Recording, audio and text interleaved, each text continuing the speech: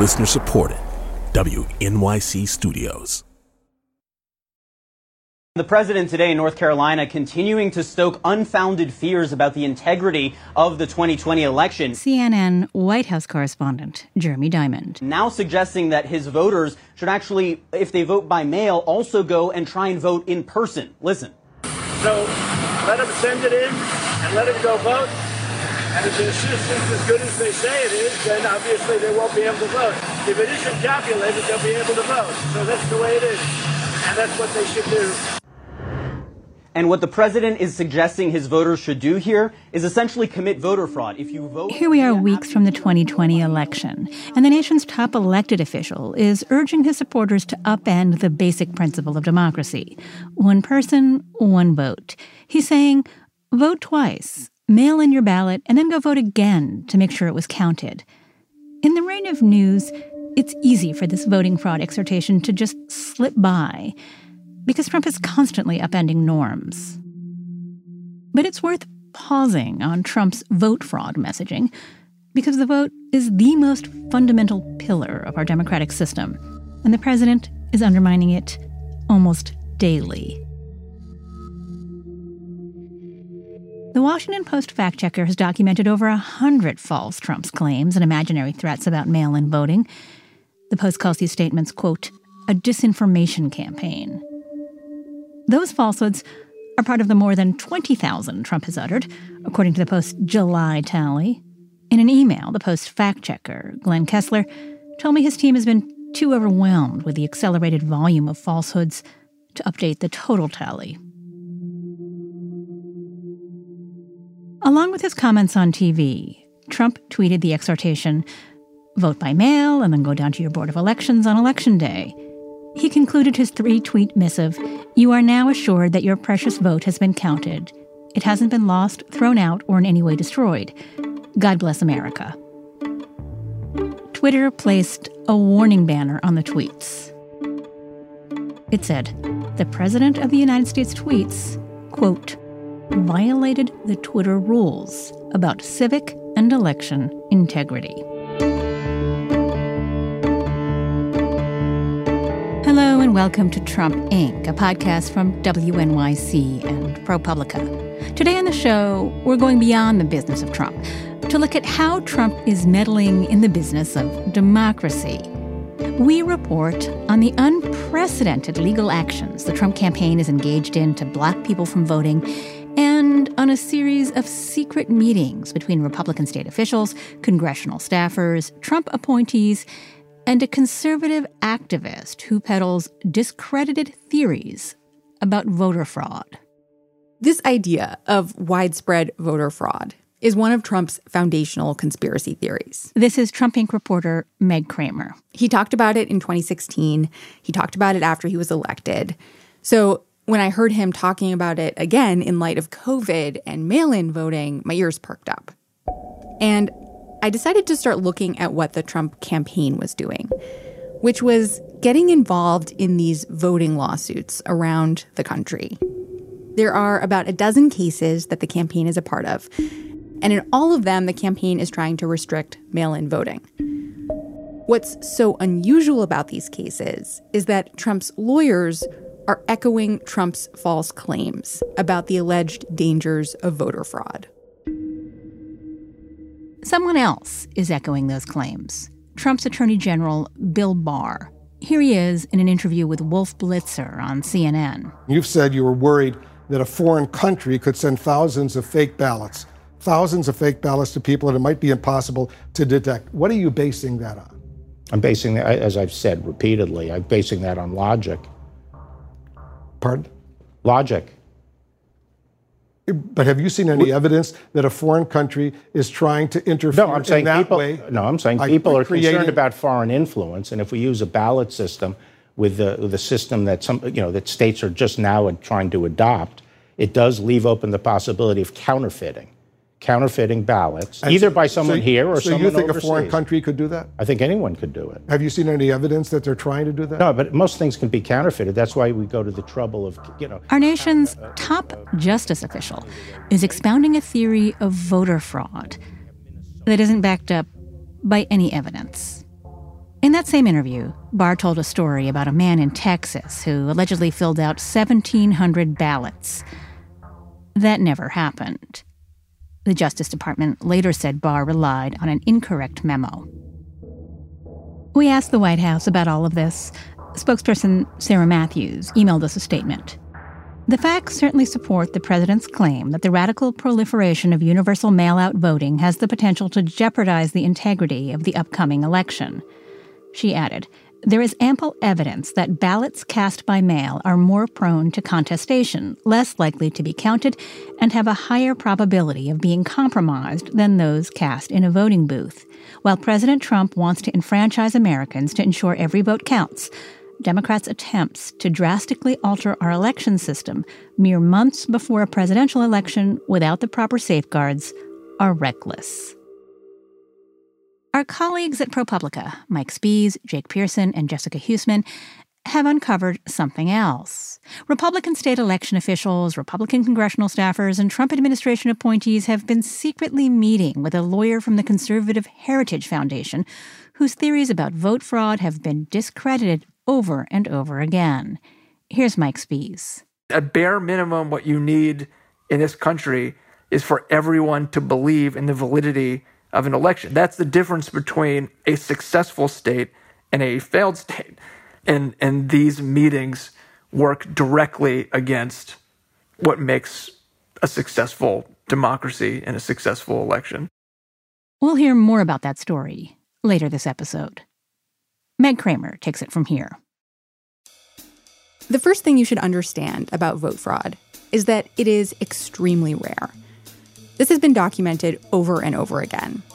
Even so, for years, it has been common for Republicans to raise concerns about fraud as a justification for limiting access to the polls. ProPublica's Jessica Huseman covers voting. She'll be one of our guides this episode. Back in 2016, Jessica noticed that Trump was talking about vote fraud in a very different way. So Trump was really the first Republican candidate for president that took these concerns with him on the campaign trail and called into question the literal validity of the election and said, well, you know, if I don't win, it's going to be because I was robbed and not because I lost the election. Illegal immigrants are voting. I mean, where are the street smarts of some of these politicians? They don't have any, is right. So many cities are corrupt and voter fraud is very, very common. The following information... that's a level of distrust and outward questioning of the democratic process than we've ever seen in a president.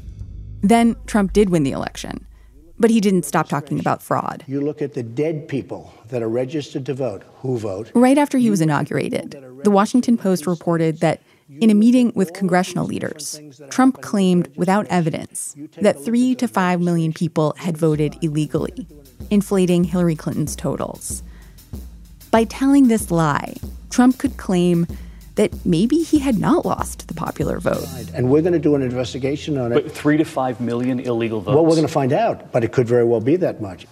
Trump formed the Presidential Advisory Commission on Election Integrity to bolster his fraud claim. It didn't last long. Here's Jessica. Trump disbanded it not even 6 months after he founded it, and it had its first meeting. It only ended up having 2 meetings before it embarrassed itself into oblivion. Did they ever publish any findings? No.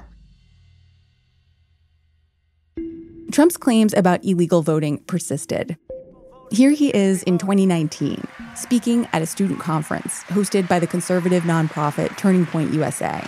They vote many times, not just twice, not just 3 times. They vote, it's like a circle. They come back, they put a new hat on. They come back, they put a new shirt on. And in many cases, they don't even do that. You know what's going on. It's a rigged deal. There had been no evidence of widespread voter fraud in the 2018 elections either. In this election, Trump has a new story about vote fraud. It began to take shape at a coronavirus briefing on April 7th, when he was asked a question about the Wisconsin primary. Now, mail ballots, they cheat, okay? People cheat. Mail ballots are a very dangerous thing for this country because they're cheaters. As states across the country were trying to figure out how to safely administer elections, Trump, who votes by mail himself, is dredging up his unfounded claims about voter fraud, tailored to our new COVID reality. The mail ballots are corrupt, in my opinion, and they collect them and they get people to go in and sign them, and then they're forgeries in many cases. It's a horrible thing. Vote by mail is not inherently fraudulent. Trump kept saying it was. People think that they understand how vote by mail works because they have both voted and mailed something. Yeah, that's me. I vote, I send mail. I feel like I know how those things work. And they don't see that there is like a whole organizational structure that is opaque for a reason. Like, they don't know how ballots are counted. They don't know how ballots are stored. They don't know how mail-in ballots are organized or the security protocols that are present at every step of the process. And so when you break those things down for people and you explain it to them, then they're much less likely to believe all of this stuff about fraud and how possible it is. Turns out, if you want to convince people that your conspiracy theory is true, it helps if your conspiracy theory is about something that seems so basic, we take our understanding of it for granted. This summer, Trump's campaign took his talking points about widespread voter fraud to a new venue, court. On June 29th, the campaign filed a lawsuit in Pennsylvania to prevent election officials from setting up secure drop boxes where voters can return mail ballots directly. The lawsuit calls the shift to mail-in voting the single greatest threat to free and fair elections. Since June, Trump's campaign has gotten involved in at least a dozen voting lawsuits across the country, seeking restrictions on mail-in voting. In Arizona and Ohio, plaintiffs have challenged barriers to vote by mail, asking for more time to correct their mail-in ballots if they forget to sign the envelope, or for more secure Dropbox locations. The Trump campaign went to court to get involved in these cases to defend restrictive voting laws. In legal papers, Trump's lawyers argued they wanted to ensure, quote, fair and orderly elections conducted in accordance with established rules. In other states, the Trump campaign is challenging emergency election plans. In lawsuits filed in Montana and New Jersey, the campaign claims that plans to mail ballots directly to registered voters guarantee illegal voting, that fraudulent, invalid ballots dilute the legitimate votes of honest citizens. It is disappointing that a presidential campaign has come on the side in a clear and unmistakable way of putting barriers in front of the ballot box. Mirna Perez is director of the Voting Rights and Elections Program for the Brennan Center for Justice at the NYU School of Law.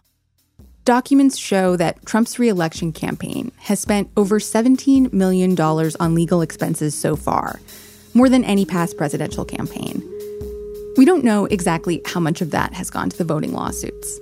But we do know that since June, the campaign has paid over $1 million to firms working on those cases, including $115,000 to a firm run by former White House ethics lawyer Stefan Passantino.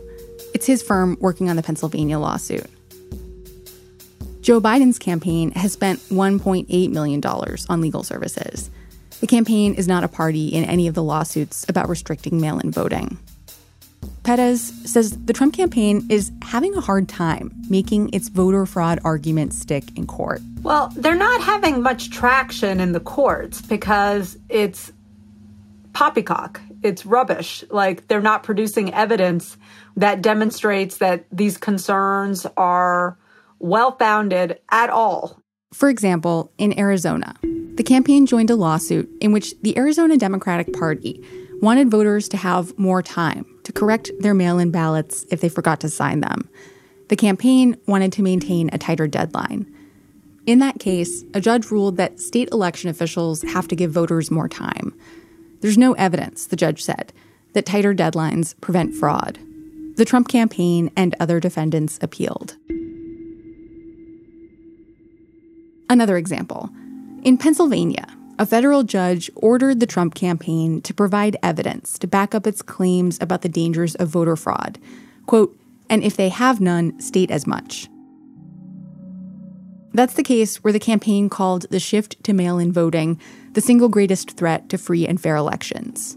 The campaign submitted a 524-page document, which, according to the news site The Intercept, did not include any examples of mail-in vote fraud. The federal judge put that case on pause until a similar case was decided in state court. In that case, Pennsylvania's state Supreme Court issued a ruling in favor of several provisions that make voting by mail easier, writing that claims of heightened election fraud involving mail-in voting are unsubstantiated. The pause on the federal case has been lifted, and the case is ongoing. There's also Nevada, where the Trump campaign filed a lawsuit challenging that state's expansion of mail-in voting. On September 18th, a judge dismissed the lawsuit, calling the campaign's claims about the dangers of vote fraud impermissibly speculative. The judge wrote, "Not only have plaintiffs failed to allege a substantial risk of voter fraud, the state of Nevada has its own mechanisms for deterring and prosecuting voter fraud. The Trump campaign has 30 days to appeal." Perez pointed out that these lawsuits have consequences beyond the resulting legal decisions. One, they're distracting to the election administrators who really need to be in the business of figuring out how they're going to provide voters good customer service on Election Day and not responding to lies about voter fraud. She says these lawsuits end up confusing voters. The media, no disrespect intended, likes to publish them, likes to talk about them. And so voters end up not understanding what the state of the situation is and what the rules are and what it means for them. This has happened before. In 2016, a court case over a Texas voter ID law wasn't resolved until right before voting began. Voters and poll workers were confused about the details of the new law. Some polling places didn't have enough time to update their signage. It was bad enough without a global pandemic. Now, almost every state is expanding access to mail-in voting to make voting safer.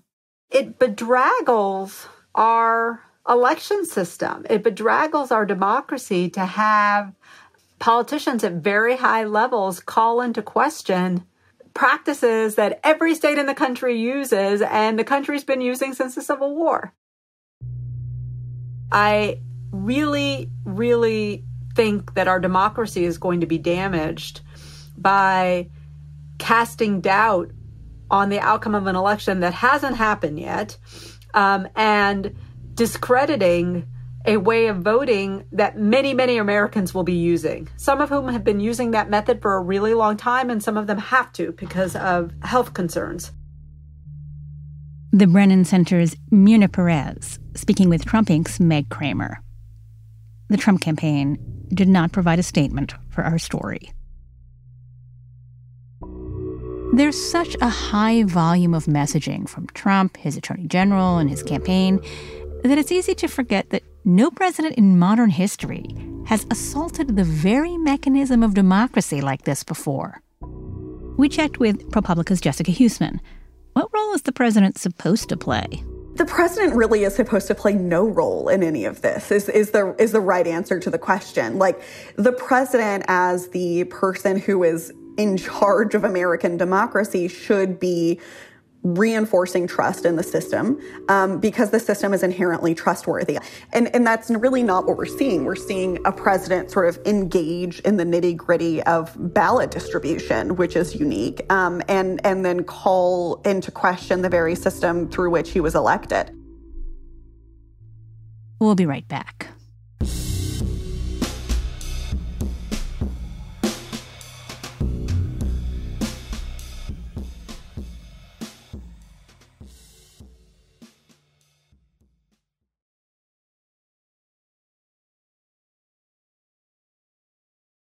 We're back. Around the beginning of the year, our colleagues at ProPublica set to work on a story about a lawyer from the Heritage Foundation who promulgates conspiracy theories on voter fraud. All you have to do is look at the many cases, proven cases of absentee ballot fraud to understand that the problem with absentee or mail-in ballots is they are the ballots that are most vulnerable to fraud, to being stolen, and they also... Hans von Spakovsky, who is well known to ProPublica's Jessica Huseman. Hans von Spakovsky is a longtime voter fraud conspiracy theorist, and he got his start, like many people who are now doing strange things in the world of voting, in the 2000 election. After that, he went to work for the Justice Department under President George W. Bush. He became such a controversial figure that towards the end of his tenure at the DOJ, he attempted to be nominated to a position on the FEC, and it went nowhere. It was after the Federal Election Commission post went nowhere that von Spakovsky joined the Heritage Foundation. Voter fraud was his main brief. He's been talking about it for a long time. Here he was in 2012, for example, at a debate over voter ID laws on PBS with host Gwen Ifill. What is the problem that these new laws are attempting to fix? They prevent a series of things. For example, impersonation fraud at the polls, voting under fictitious voter registration names or people who've already died, voting by illegal aliens, and there's been plenty of cases of people... So his work has been judicially discredited, right? Oh, yes. Oh, yeah. Yes. In 2018, von Spakovsky was called in to be an expert witness in a federal trial over a Kansas law that required proof of citizenship in order to vote. Von Spakovsky was there to present data on non-citizen voting. The judge basically dismissed all of his testimony, called it cherry-picked, called it biased, said that he was more of an activist rather than an unbiased expert witness, and her opinion basically said that she gave his testimony no real credence in her decision. The judge, Julie Robinson, wrote, von Spakovsky's statements were premised on several misleading and unsupported examples and included false assertions. She said, his generalized opinions about the rates of non-citizen registration were likewise based on misleading evidence and largely based on his preconceived beliefs about this issue, which has led to his aggressive public advocacy of stricter proof of citizenship laws. Von Spakovsky maintains a database of what he calls some 1,300 cases of vote fraud. But to be clear, those 1,300 cases go all the way back to 1982. This is ProPublica reporter Mike Spies. So that means that we're talking about 1,300 cases over a period of time when literally billions of ballots have been cast. Basically, by his own data's admission, it is virtually a non-existent issue.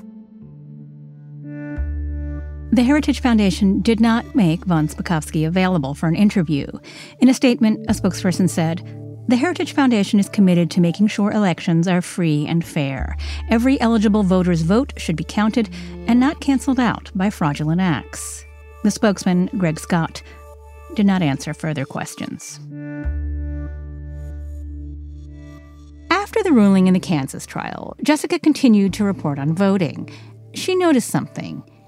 Even after the judge discredited von Spakovsky's work, at the twice-a-year conferences attended by most state-level election administrators, the most conservative members would disappear for a while to private meetings with von Spakovsky. This year, as it became clear von Spakovsky remained influential, ProPublica began to try to learn more about these invitation-only meetings. They started sending out Freedom of Information requests to certain pivotal states: Florida, Ohio, Nevada, Georgia, Missouri, and so on. And it was like really just a matter of days before I think the first batch I got back was from Missouri, and it immediately showed that the meetings were real. Mike says early on, he and Jake got a document that provided a roadmap for their research. And the thing that guided us was we had gotten a roster of attendees to one of his in-person events that took place in 2019, which gave us a pretty good indication of who was... I mean, these are people that are, to be clear, traveling all the way to Washington, D.C. Von Spakovsky's meetings were attended by state secretaries of state. These officials are often partisan, but their job is to ensure the integrity of their state's elections. The purpose of the meeting was essentially to sort of jointly strategize. And again, only Republican officials were invited to the meetings. Up until 2020, they met basically a couple times a year in Washington. Republican congressional staffers sometimes came, and on at least one occasion, so did officials from the Justice Department, Trump appointees. That event that we had the roster from, the 2019 one, as it happened, also included the two top officials in the Department of Justice's Civil Rights Division, which is responsible for essentially safeguarding the franchise. I mean, I couldn't emphasize enough how crucial it is that that division remain apolitical.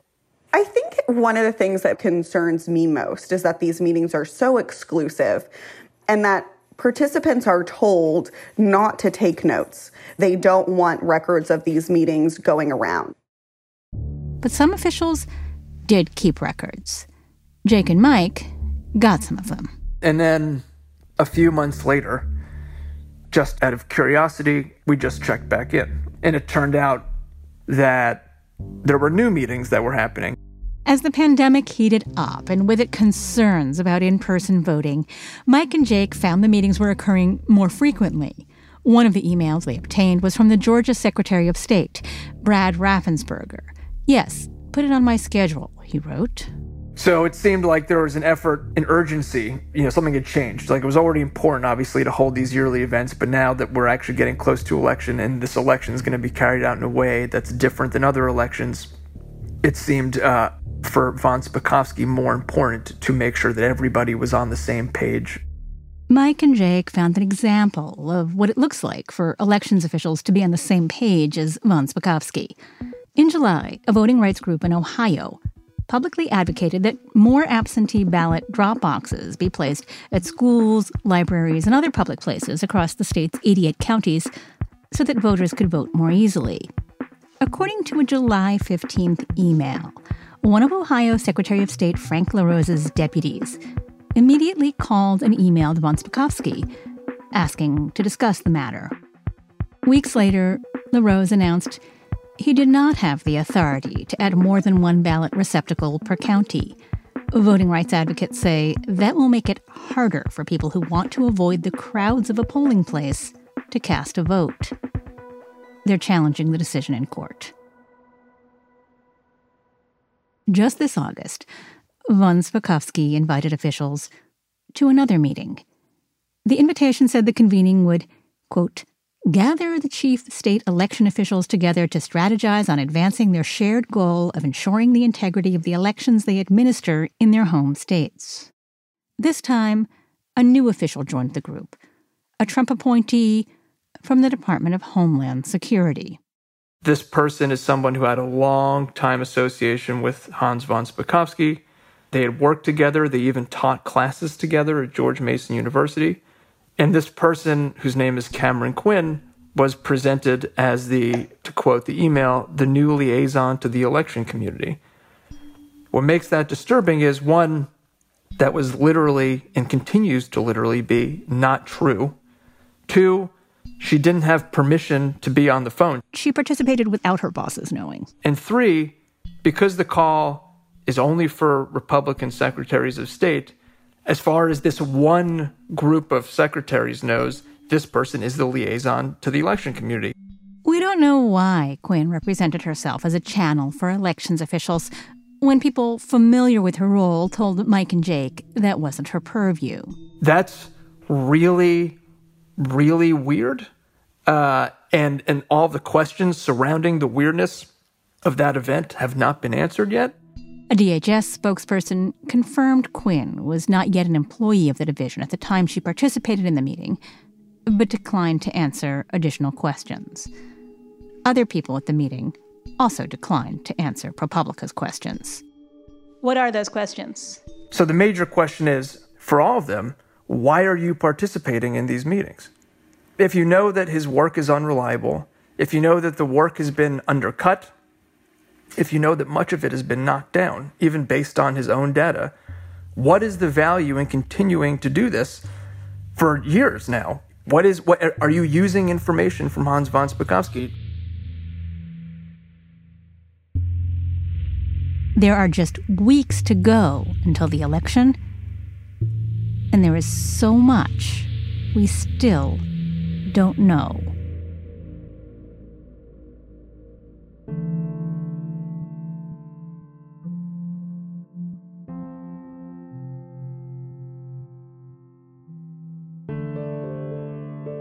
This episode was reported by Meg Kramer, Jake Pearson, Mike Spies, and Jessica Huseman, and produced by Catherine Sullivan. The editors were Jesse Eisinger, Nick Varshaver, and Dan Golden. Jared Paul does our sound design and original scoring. Hannes Brown wrote our theme and additional music. Matt Collette is the executive producer of Trump Inc. Emily Botein is the vice president of original programming for WNYC. And Steve Engelberg is the editor-in-chief of ProPublica. I'm Andrea Bernstein. Thanks for listening.